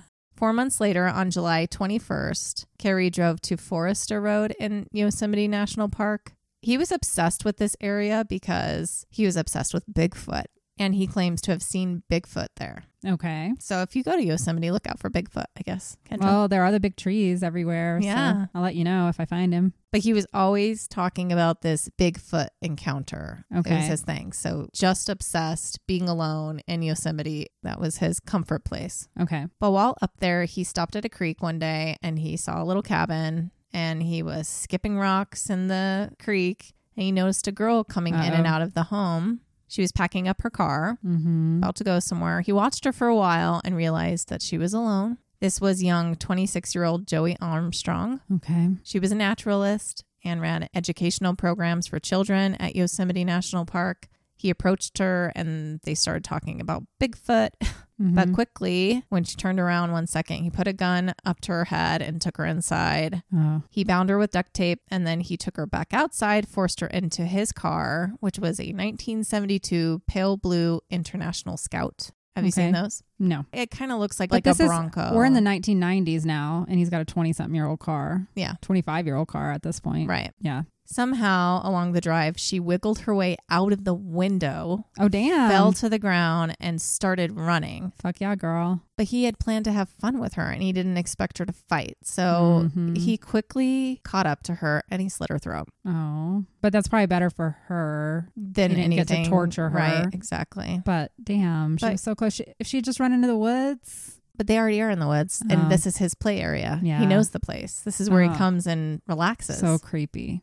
He went further and he decapitated her. Oh my God. But he wouldn't get away this time. Okay, good. He was ready to kill Carol, Julie, and Sylvina. Right, so he knew what he was going to do. But with Joey, it was pure impulse. Right. He couldn't fight the urge to kill her. And he left a lot of evidence, and he did everything in a rush. Yeah. When Joey was reported missing by her friends, who she was supposed to meet up with for a short trip, cops went to her cabin, found broken things. There was obviously some kind of struggle. Yeah. There was also this mechanic's hat that was there that wasn't hers. Okay. And there were heavy tire tracks leaving the property. And it didn't take them long because they found her beheaded body close by her house. Right. Near a stream. It was about a half a mile from the cabin, and found her head a few feet away in the stream. I can't imagine finding that. Ugh. I know. The murder was released to the public, and they didn't have a suspect yet at this time. Okay. But someone called in and mentioned seeing Carrie's truck around the area at the same time. So they went looking for him. Yeah. They asked around this small community, and it was identified. Okay, yes, that's Carrie. Yes, that's his car. Where is he? When they first started looking for him, they just thought he might have witnessed something. So they weren't thinking of him as the killer. Interestingly, he was already in their custody. For what? Because once again, he was arrested for smoking marijuana. But they didn't know this at the time, and he was released because of a clerical error the next morning. Okay. Once released, he immediately started packing up. Yeah. He knew he left way too much evidence with Joey's murder, and he left that day, July 23rd, and he headed to a nudist colony in Wilton, California called Laguna del Sol. Okay. Just 2 hours north of Yosemite. Okay. I don't know if it's still there. I wasn't planning to visit, but you never know. I might check it out now. I mean, but he got there and to live in a little tent. It didn't last long. I was just saying he could be off the grid there. Right. Now aware that they had him in their custody and lost him, and that he left in a hurry, he was now a suspect. Yeah. They announced that he was wanted for questioning via media and that he might be naked. Were you going to say he might be naked? Might be dangerous. Oh. Dangerous and naked. I mean, it's a perfect place for him. He just wants to expose himself. Like, by the way, he might be naked. By the way, if you find him, he might be naked. Don't be alarmed because he's a nudist now. You're going to see some things you may not want to see. One woman, Janet DeMont, she saw this bolo, and she was at a small bar in this nudist community. It was on the property. So they had some cool things there, but I don't want to sit on a bar stool. Exactly. I just thought of that. I'm like, do you guys bring your own seating pads everywhere you go? Like, I don't want to sit on that after somebody else just sat there. Ew. Because that includes where you go to the bathroom, and some people can't clean themselves that well. Thank you. Right. Anyway, while she was sitting there at the bar, Carrie approached her and started a conversation. And later she called the FBI and let them know, hey, that dude's here right now. So the FBI headed to the colony on July 24th, 1999. The manager of the bar came out and met with the two FBI agents. The agents were Jeff Reinick and John Bowles. The manager said, yeah, he's inside sitting in a corner booth and you'll be able to find him because he's the only one wearing clothes. So he did not embrace it. He did not embrace it yet. I bet you it's because he didn't know how much time he had. And he's like, well, I can't be that vulnerable. They arrest me and I'm naked. When the cops show up. Yeah. Yeah, because usually you just get to keep whatever you have on. And he had nothing. So, yeah. They went in and approached him and told him that he needs to come in for questioning. He didn't fight it. He was very cooperative and agreed to talk to them. During the long car ride, Reineck was able to earn Carrie's trust some. Okay. They talked about his brother. Again, they didn't talk about the murder, but as soon as they got to the field office, Carrie was ready to confess, although he made several weird comments. Something like, this is going to be my last meal as a free man. Okay. And he shocked them by trying to have this trade. He agreed to tell them everything about Joey's murder and more if they would give him some child pornography. Oh my God. Specifically requesting 3 to 4 photos. That's fucked. Yeah. Clearly they weren't going to do that. So I would hope not. They got him to reveal the details of Joey's murder regardless. And after some time, he confessed to killing Carol, Julie, and Sylvina. Okay. What is it with every case we do lately? It's like everybody like wants to mess with children. Like we don't even go looking for this. If anything, we try to avoid these cases. But it's in every single case, I feel like. I know. It just comes out of nowhere. Oh, yeah. And this guy, yeah. By the way, yes. Like, it's everywhere. What makes this story even crazier is Carol and the 2 teenagers weren't his first choice that day. It was actually the woman he was dating at the time and her 2 children, 2 girls. That he was targeting? Yes. So they were at the hotel? No. Oh. He had started dating this woman in 1998. Carrie was staying in an apartment above the motel restaurant and she started working there as a waitress. Okay. They started dating. He was handsome. And he is, if you look at him, he's a good looking guy. He's a good looking guy. Or he was. And he was nice to her. And he was good with the girls. He drew them pictures, bought them Beanie Babies, which was the thing at the time. Yeah. And he taught them how to dive in the pool. So he seemed like a great caring boyfriend who was harboring. Yeah. The girls even today described him as this big teddy bear. They loved him. They adored him. And all the while, he had this secret plan, an obsession really of his to end their lives. Oh my I never want to date. And he told the FBI all of this. That's so messed up. They were his intended victims that day. It was the day after Valentine's Day in 1999. Okay. But his plans were ruined because he went to where they lived and there was another person on the property that day and he had no choice but to move on. But he had everything ready. So he decided to drive to the motel and he saw that at one of the motel's buildings, there was a single red car in the parking lot. The drapes were open and he could see Carol and the 2 girls. And he waited a while to see if there was a man, but there wasn't one. Oh. And when he was sure that there wasn't a man, he went to the door. And you know the rest of the story. Yeah. So it's crazy.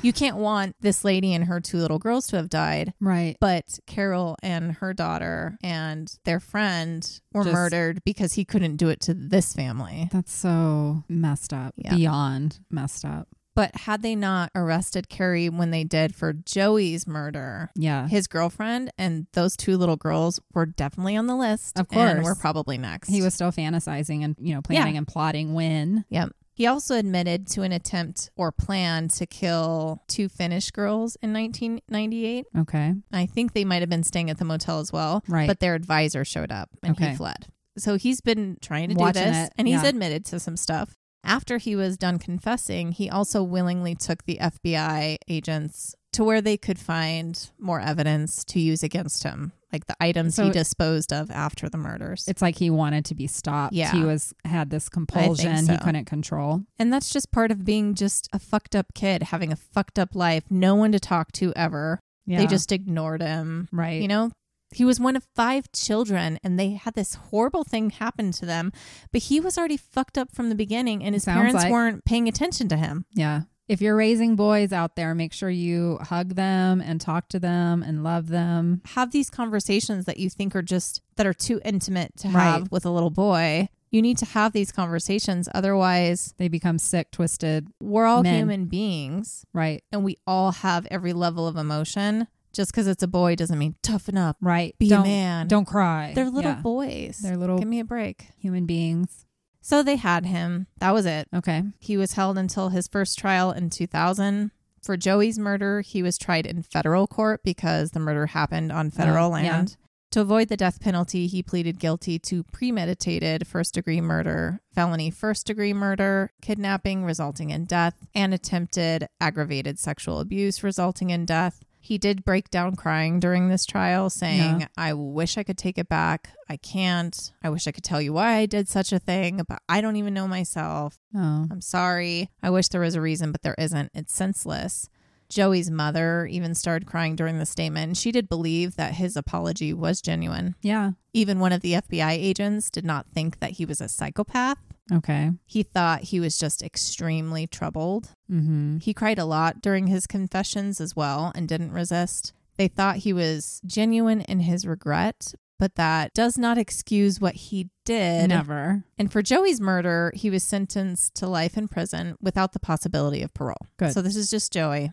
I have a hard time. You decapitate. That's very specific. So I have a hard time. Yeah, you are a threat like no other, yes. if you can do that. But he still had to be tried for Carol, Julie, and Sylvina's deaths. For their murders at his 2002 trial, he pleaded not guilty by reason of insanity in state court. Okay. His lawyers brought up his family's history, not just of his brother, but the history of sexual abuse and mental illness in his family because it was generational. Yeah. They also talked about his obsessive compulsive disorder. A doctor for the defense testified to this disorder and also said that Carrie had mild autism and paraphilia. Okay. Regardless of their efforts, though, he was found to be sane and was convicted of 3 counts of first-degree murder and 1 count of kidnapping on August 27th, 2002, and he was sentenced to death. Oh, wow. Okay. He is currently 62 years old and on death row at San Quentin State Prison in California. California has not executed inmates since 2006, but if they start again, he will have his time. And today, he has ultimately been coined the Yosemite Park Killer. Oh, okay. I have heard of that. So this is Stephen's brother. That's so wild. That's the twist. But there's another twist. Oh, shit. Because it's possible that his 4 victims were not his first. Oh, no. Okay, so knowing that similar offenders start their violent crimes at younger ages. Correct. If you look back and you look into serial killers that we know a lot about, things start much younger than when they're caught. Yes. Authorities believe he may be responsible for several other unsolved murders and disappearances going back as far as 1982. Okay. So we're going to go over those. And some of these I could do entire episodes on. So we're doing tiny little snippets here. Okay. So I don't know. We'll come back to them. Yeah, Maybe. who knows? We'll see. So if I do these later, don't judge us in these snippets because we're not actually researching them as much as we we're should just be. giving high level. Yes, exactly. High level information, especially this first one. I'll cover it quickly. The first is Patricia Marie Hicks Dahlstrom. She went by Patty. She was 28 years old. In 1982, Carrie would have been 21 years old. Okay. So he's old enough now. Mm-hmm. So Yeah, we're going back for sure. to this time. She had relocated to Merced, California, which is where the Stayners Yeah, lived. that's where he's at. She had joined the Santa Ana Apostolic Church, which was a cult.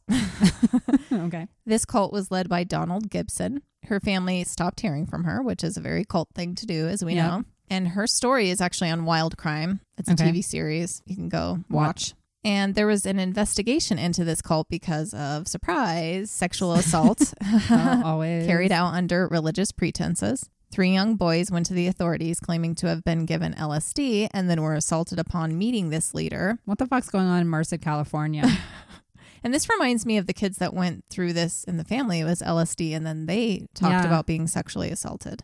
But there were a lot of drugs, sexual rituals, arranged marriages, and eventually the leader, Gibson, was put on trial for this in 1981, and he was found guilty of 4 counts of sexual offenses. Patty testified against Gibson at this trial. Okay. But in between being convicted and his sentencing, he somehow managed to flee, and he has never been found. That's scary. Do you see why this is an That's entire a whole episode. story? Like, I want to hear more about this. This is an entire story. That's one of our cult episodes at some point, probably. It's crazy.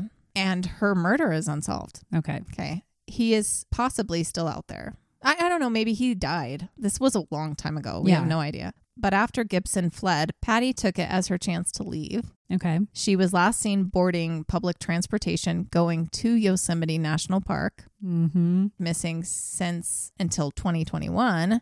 They found a severed arm and hand in the park on June 28th, 1983. Okay. And a skull was found near that original scene in 1988. But they didn't know that it was Patty until genetic genealogy identified the remains in 2021. Okay. But other than the area and why Carrie could have been a suspect, we also know that he had this fantasy, right? He wanted to kill women since he was a child. Right. But he also attended Gibson's trial. Oh, so he saw this woman. And he was known to be acquainted with Gibson at the time. Okay. Authorities say that he might have chosen to kill her in retaliation for her testifying against Gibson. Okay. So that's Patty. Yeah. We don't know who killed her. There's a bunch of theories out there. You can go look her up. Maybe we're going to cover her, the whole cult. Right. It is a whole story.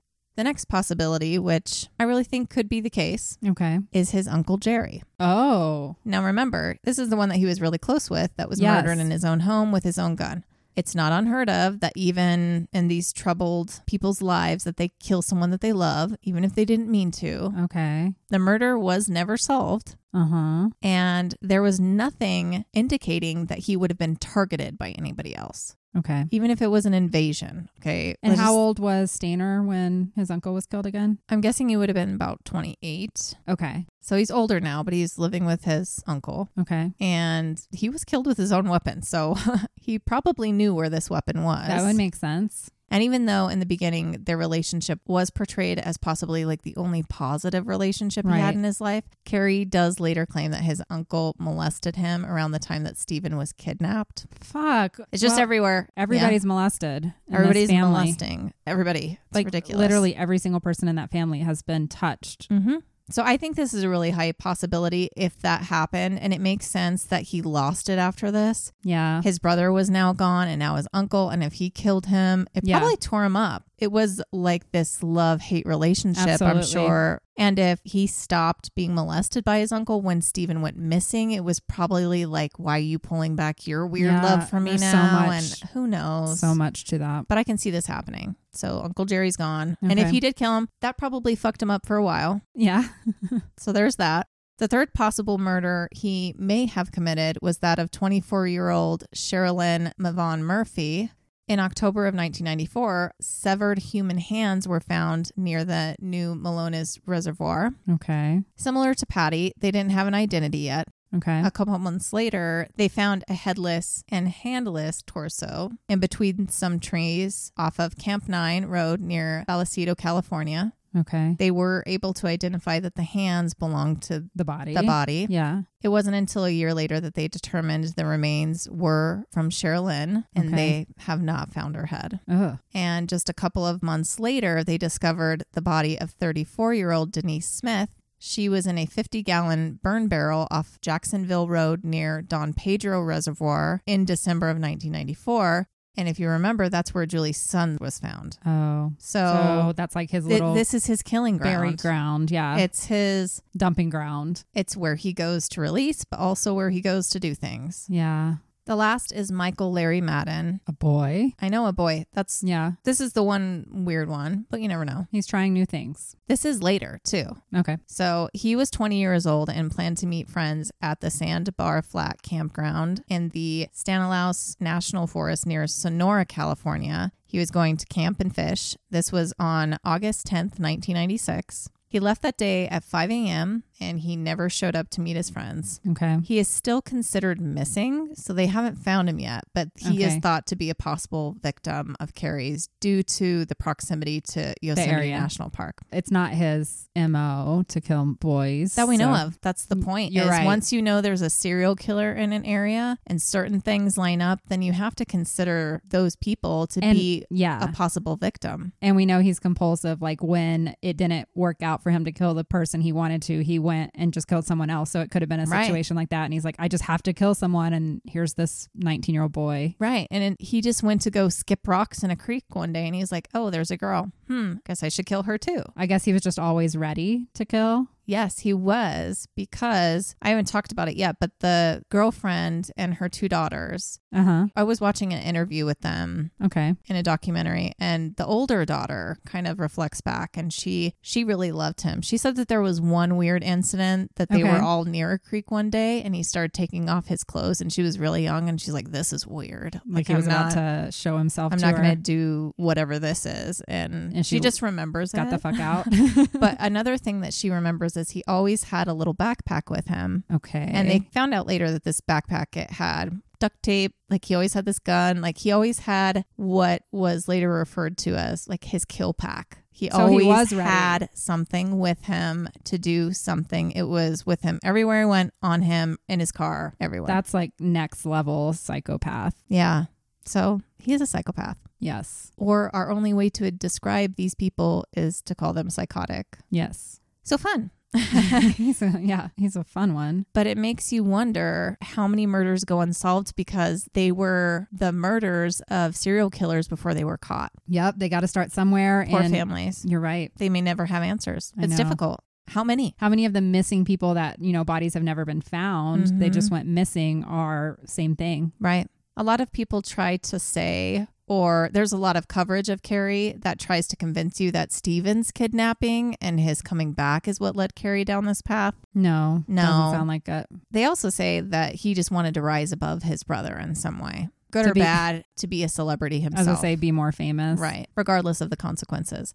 I'm sure what happened to Steven played a part, but the pieces were all there to begin with. Yes. Maybe it just sped him up. I don't know. Right. Or maybe he would have done all of this regardless. Yes. Even at the same age. Probably. We will never know. I mean, if you're fantasizing about killing women at 6 years old, there's some serious issues already going on. That's not something you outgrow. I think we need to do an episode on what the fuck is in the water in Merced, California. Because I like the title of that. What the fuck is in the water? Because there's a lot of messed up people in that area. There's the cult leader dude, and then this whole family, and wherever they came from, everybody molesting everybody. And then there's Parnell. Something's up in Merced. Yep. And I'm sorry, when it comes to Carrie, you don't think about killing children. Now, no, he was considering killing these 2 little girls. You don't kill children to get media coverage. No. Like, this isn't what that's about. I think that's what makes him sane and responsible for his actions. Because he knew it. He knew what he was doing. Yeah. He was in his late 30s at this time. He wasn't a teenager anymore. Steven was long gone. Right. No one was talking about him anymore. Right. And if he wanted to be known for killing people, he could have just shot people. But he did sadistic raped, shit. He strangled, he mutilated, he decapitated, he liked walked pornography. He walked around with a fucking kill kit. He had a kill kit with him at all times. So he was well aware. This was not like he went into a psychotic break and killed people. He was like actively scouting people to kill. At least he just went quietly. Yeah. We'll see what happens. He confessed and all of that. Yeah. Not to these ones they think might be him too. He hasn't confessed to those. I mean, it would help with the families getting closure if he would confess, because nothing worse can happen to him. He's already on death row. I know. And what's creepy is if it's not him, that means there's another one. Then that means there's more. And we already know that. It's California.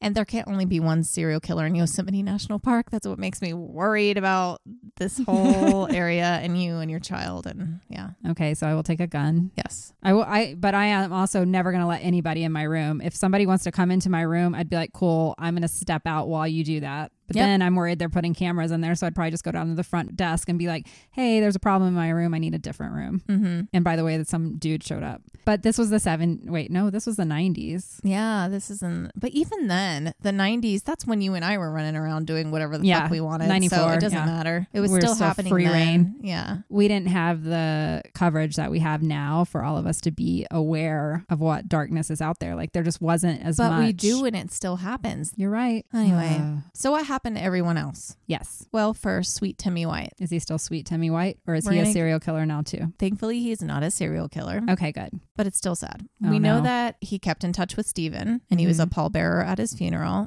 Timmy went on to be a Los Angeles Sheriff's Department deputy. Oh, wow. Okay. He married a woman named Dina, and they had 2 children together. But sadly, at just the age of 35, he died from a pulmonary embolism in 2010. Oh, it's just tragic. Tragedy after tragedy in this story. But there is no happy ending for anyone. It's not happy. But to remember Timmy and Stephen and what they went through, there was a statue of the two of them installed at Applegate Park in Merced. Okay. And it's of Stephen holding Timmy's hand to represent their escape. That's cute. So it's a sweet tribute. Yeah.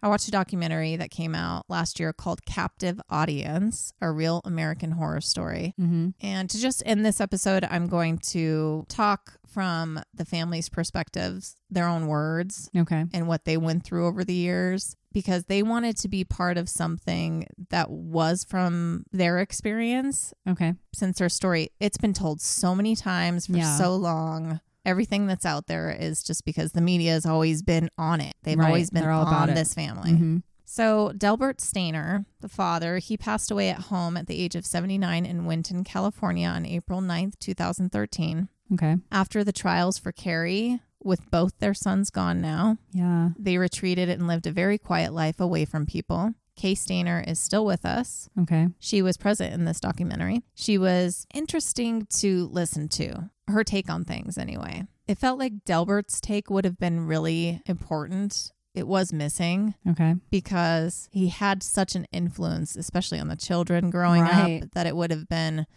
important to hear, but we don't have that. What's crazy is that Kay stayed with him. After all that time. And she knew, I would assume she knew what he was doing to their daughters. We don't know how much of what is speculation and what's past that. That's what I'm saying. It's like, take things with a grain of salt. We know that there is molestation in this family. Yes. And we do know the strictness and everything. It was generational. And I know that to an extent they proved this in court when it came to Carrie, like in his defense. But I just don't know what right now. And they're not going to talk about this in a documentary, especially if the mom is involved in offering up her own opinions. But even now, even though she was emotional at times, you could just tell from the way that she spoke that there was this, can't describe it. There was this lack of affection, like a way a normal mom would be talking about her children. She just wasn't But she warm. has regrets. Yeah. There was she was this kind of cold, distant person. That's just how she came off to me.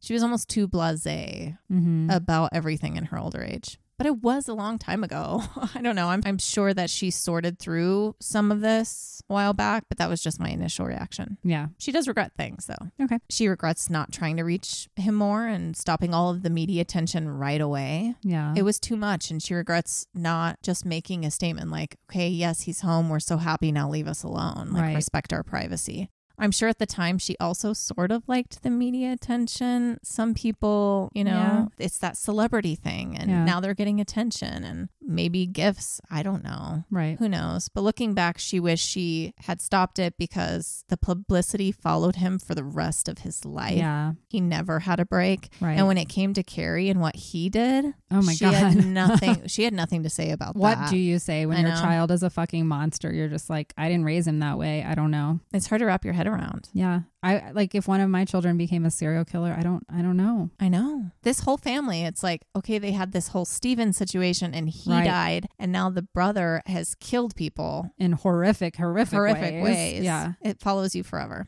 For Steven's children, they didn't really know him, which is very sad. That is sad. He loved his kids very much, but when you die, when, kids are young, that can happen. Yeah. No one really talked about him growing up. So the kids just feel like, okay, well, I had a dad, but my dad died. Right. Steven Jr. does not remember one thing about his father. He has zero memories of him. Yeah. And it's through this documentary that you hear about Steven from their perspective. Not until well into adulthood did these two kids feel like they were ever in the right mindset to look into their father more. They knew what happened, but they didn't know him. Ashley had some sweet memories. Even at 3, she had a few sweet memories of him. And they had 2 boxes of stuff from their dad, but they never went through the boxes until this documentary. So that was kind of interesting to see. Okay. They have all the clippings and videos from when he came back as a teenager, but they wanted to know more about him. And this documentary was a way for them to start.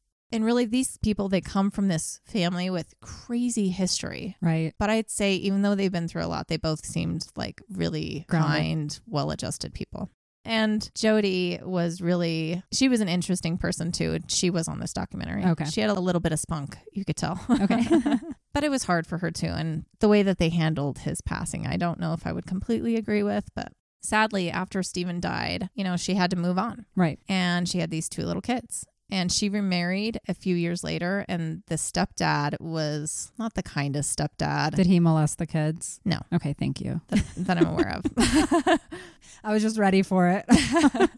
But he was jealous of Stephen, even in death. And he wouldn't let anyone talk about him and would get mad if they talked about him. Ego. He was even jealous of Stephen's family. God. He wouldn't let the kids see them very often. And when they did, he would stay and watch over them. And he just didn't like the family at all. So he was snuffed out of their lives, essentially, which is really unfair. Sad, just because this guy was insecure. Yeah. Like, what's the word? Insecure. You know, the mom couldn't do everything on her own and she needed help, and it just ended up that way. Ashley remembers seeing the movie for the first time when she was 8 years old. She was at an aunt's house or something. And it was a weird experience to be watching a movie about your father that you don't really know. And his experiences. Yeah. And now he's gone. I know you can't talk about him. Yeah. It's surreal. Yeah. That would be very strange. Both Ashley and Stephen Jr. watched the movie quite a few times since. Okay. It was their only connection to him in a way.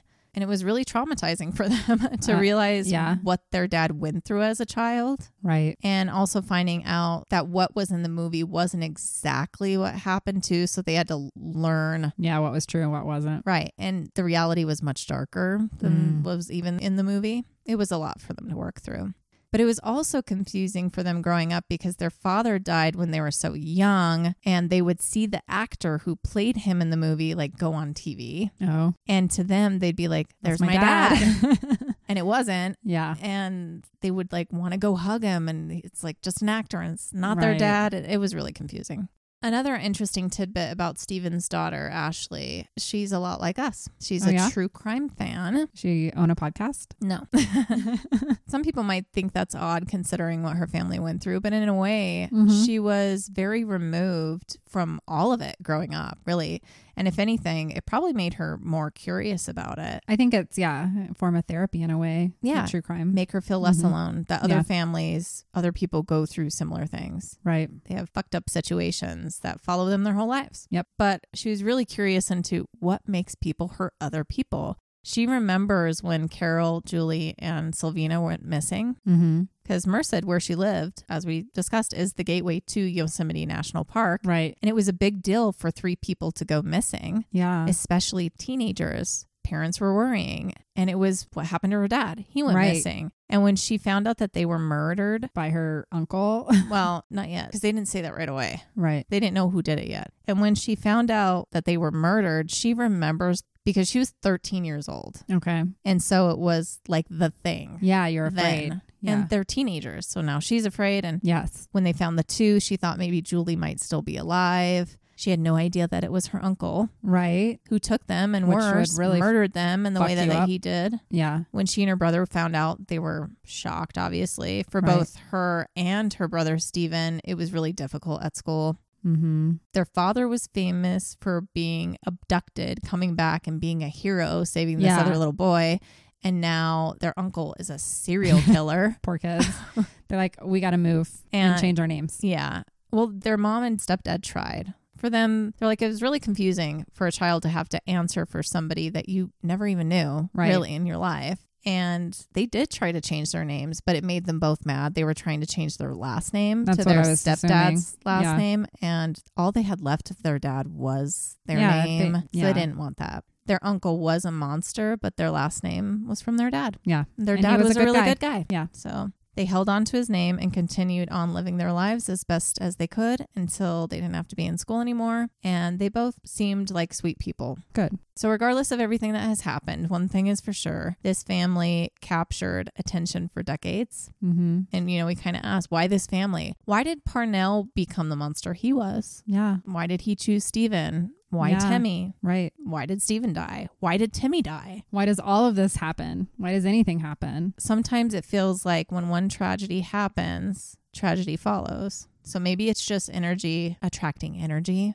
Maybe it was destined. Yeah. Either way, the monsters were put away, but their family and the families of victims will never forget, and it will follow them for generations as well. And it will mold how that family reacts to things. And Anyway, that's it. It's like, sorry to end on a sour note, but this is the story, and it is. Tragedy follows tragedy. It's generational trauma. I mean, it sounds like it's a crazy story. At least Steven's kids don't seem to have that curse. They seem to be okay. They seem to be okay, but you can tell that, they still live in trauma themselves. Yeah. Almost because they were too protected from knowing the truth growing up. But then their uncle became a serial killer. Yeah. You can't really hide from that one. It's how do you hide from that? They didn't know him really, but that becomes a stain in your life as well. Yeah. And you almost have to do better than everyone else to prove, just because you're related to that person. Yeah, there's a lot of stigma that comes with family, and we can't choose what family we're born into. And that's the whole, like they say, the genetic lottery.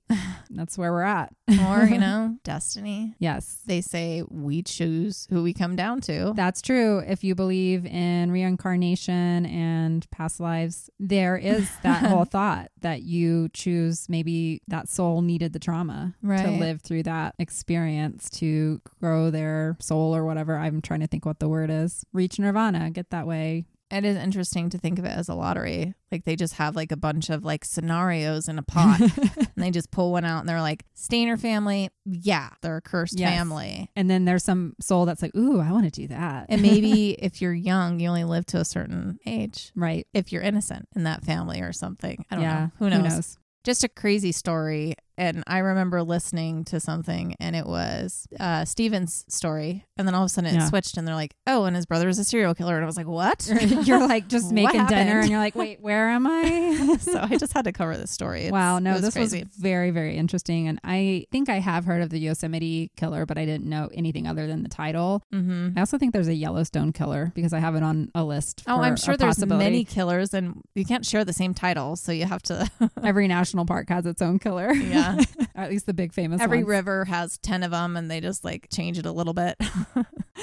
Yes. And like if you want to be an aspiring serial killer, you look at the list and see which one hasn't been done yet. And you're like, oh, okay, I can go be the Great Sand Dunes serial killer because nobody's done it there. Ideas. Yeah. Yeah. Anyways. The other thing about these serial killers is the media chooses your name. And then some get mad and they write in, they're like, that's not my name. I named myself before. You have to use this. They're like, I've been dreaming about this my whole life. I have a name for myself. That was like Mikhail Popkov. Yeah. With, he had like 5 different names and he had his own name that he wanted to be known by. Yeah. But he became known as the werewolf instead. Yeah. I think that's happened with several serial killers, especially the kind that like to communicate in some mysterious way with authorities. The ones that are seeking that fame. Mm-hmm. Well, this was not a uplifting story, but we never promised that anyways. But I was like intrigued the whole time because I had not heard it. And I'm sure there's going to be other listeners out there. Same thing. It's wild. But with that, we are going to be back next Tuesday with another new episode. Yep. And you know where to find us in the meantime. We are on Instagram, Facebook, TikTok, YouTube, all at Lucid Lab Podcast, one word. If you have a lab report you would like to send in, please send that to lucidlabpodcast@gmail.com, or you can mail to P.O. Box 251 East Lake, Colorado 80614. Please go on anywhere that you listen to our podcast and give us a rating. We are working at getting our podcast on Pandora. So yeah, we just realized we're not on there. Yeah, weird. We're missing a big one. Anyways, we appreciate any feedback you can give us, especially positive feedback, because that helps us get noticed, and anything else you can send to our email that we just gave you. Other than that, we're going to sign off for today. Yep. And in the meantime, stay lucid. Watch out for guys with little backpacks. For sure. Who always have it with them. If they have a backpack, say, I want to know what's in there. Or maybe you don't want to know what's in there. I know. Maybe not. Just always stay lucid and always stay aware. And if you have red flags about anybody, listen to them and get to the bottom of it if you can do so in a safe manner. Absolutely. Goodbye, everybody. Bye.